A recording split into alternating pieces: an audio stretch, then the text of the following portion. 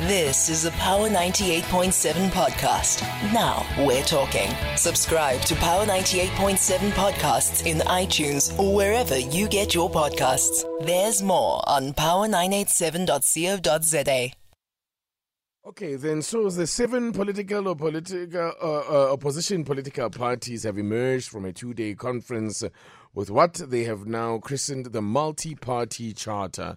Delegates to the convention say significant strides were made in their talks, including their decision to share power if and when they succeed in unseating the ANC.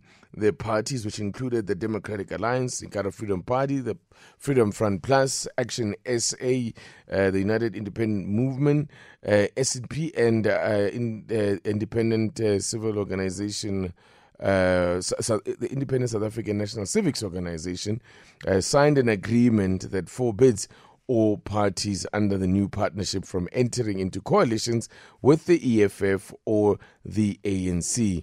The leaders have agreed on how they'll work together and allocate ministerial positions and parliamentary seats should they, if and when they come into power. Let's speak to the leader of the Democratic Alliance, John Steenhuisen, who joins us on the line. Mr. Steenhuisen, good morning and thank you very much for your time. I just want to get your impressions then of how deliberations went and how this exercise, the outcome of this exercise, was it all that you had hoped for? Good morning to you and good morning to the listeners. Yes, I think, when I announced the initiative in April after the DA Congress, there were a lot of naysayers who said the parties would never get around the table and never be able to reach a point where we could get agreement. But here we are with an agreement, and I'm very, very pleased.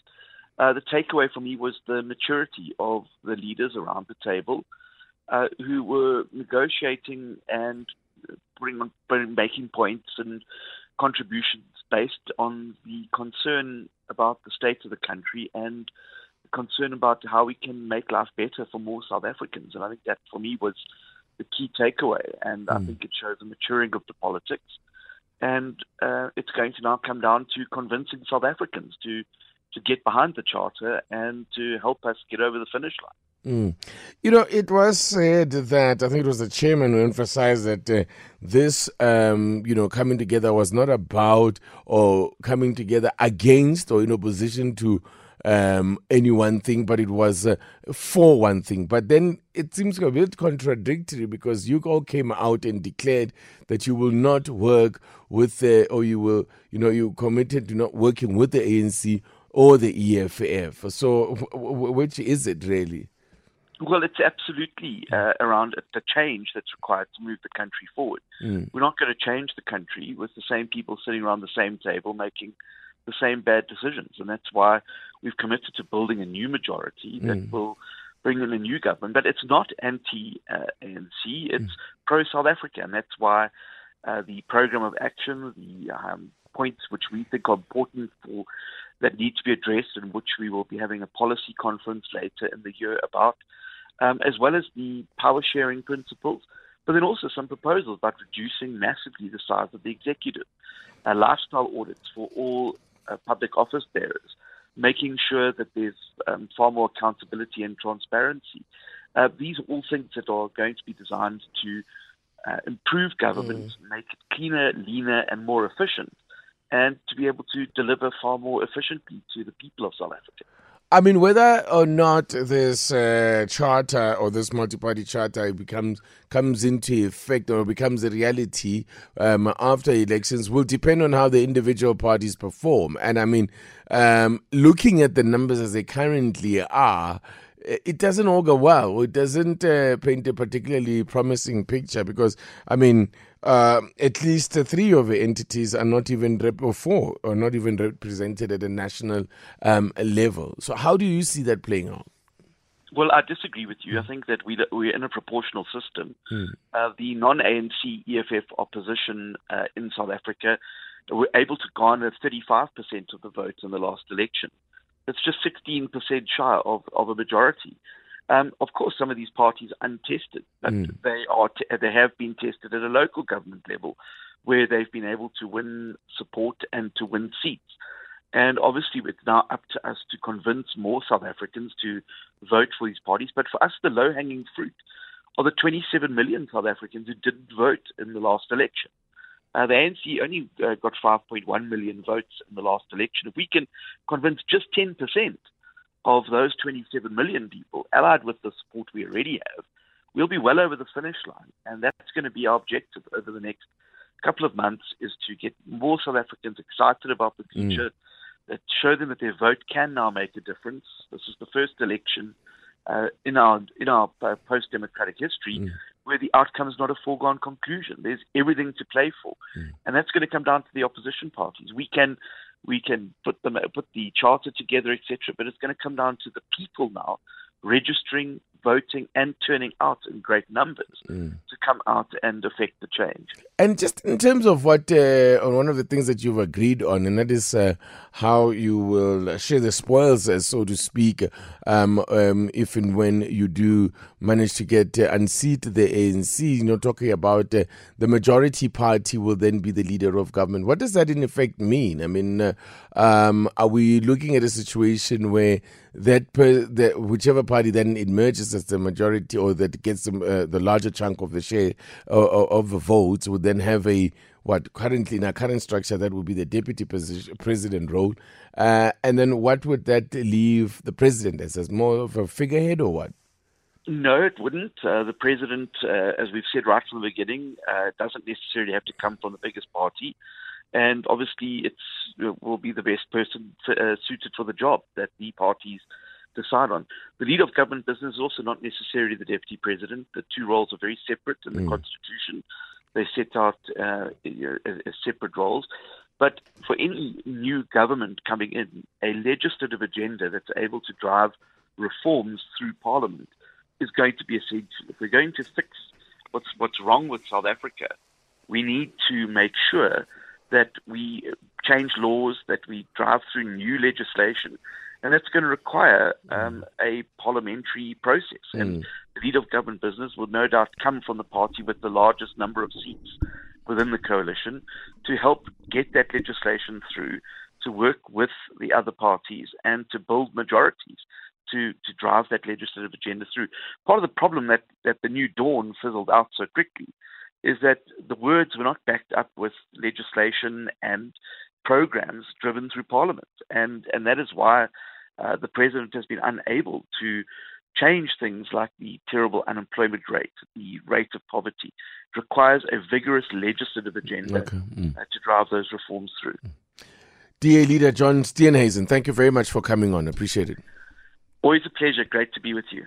All right, let's then just bring in where we have Dr. Mcebisi Nhlekyana, who's been listening in to that conversation with John Steenhuisen. Thank you so much, Dr. Nhlekyana, for joining us this morning. And just to get your take or overall your assessment in terms of what came out of this whole exercise. Well, it's not clear at the moment what came out per se. It's a good sign. They are working together towards a common program, but there are certain things that they still have to work out. For instance, the very idea that they can't decide on who should be their presidential candidate is an indication that there are certain issues that they are aware of which might just divide them. For instance, John would not necessarily play well in the black communities. Most black leaders left the party under his presidency. So there are issues that he's not the best person to be the president. And you also have different parties. I mean, you have FF Plus, for instance. FF Plus stands for pretty much conservative values. And on the other hand, you have Action SA, which is supposedly more progressive than FF Plus. So the question is, how do you reconcile those, divergent interests? So it's a start, but they still have to work out a lot more. I guess the devil, as they say, is in the detail. But I mean, to the extent, and also any prospect of success would depend on the performance of, like as I put it to John Steenhuisen, that it'll be on the performance of the individual parties, because they're still going to contest the parties, as individual organizations as they currently are. How does that play out, and how do they ensure that they get a substantial chunk of the vote amongst themselves? Well, if you look at the parties, for instance, the one party that stands to kind of get more votes in next year's elections is the IFP. The IFP, because the ANC has been on a decline in that part of the world, KZN.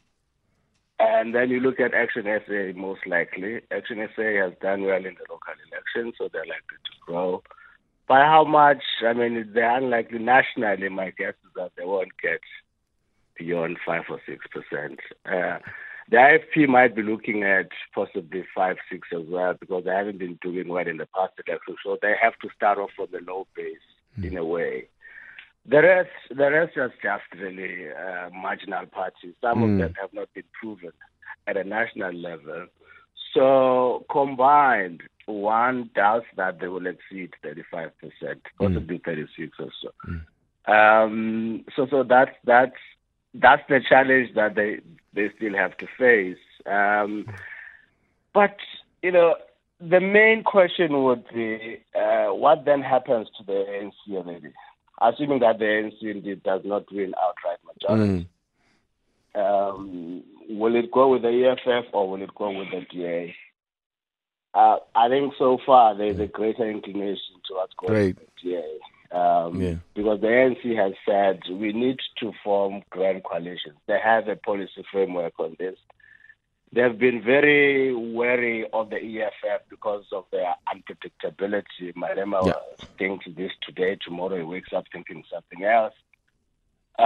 So that's going to be the most challenging thing, I think, because even though it is stated in their policy, I think that idea itself has not necessarily gained traction and acceptance within the party. Absolutely. But for the purposes of a stable government, to ensure that you don't repeat what has been happening at a local government level, which has gotten a lot of people fearful, I think there's a lot of pressure to say the two biggest parties, for the purpose of a stable government, they must get together. Of course, there are different policies, land distribution, racial redress, but those things will be forced to be on the table, and both parties will have to compromise, because those two factors are the two dangers that must be addressed in our country. Some very interesting times ahead of us. Dr. Mcebisi Mhlekana, as always, thank you so much for your input and perspective. I appreciate it. All right. Take care. You've been listening to a Power 98.7 podcast. For more podcasts, visit power987.co.za or subscribe wherever you get your podcasts.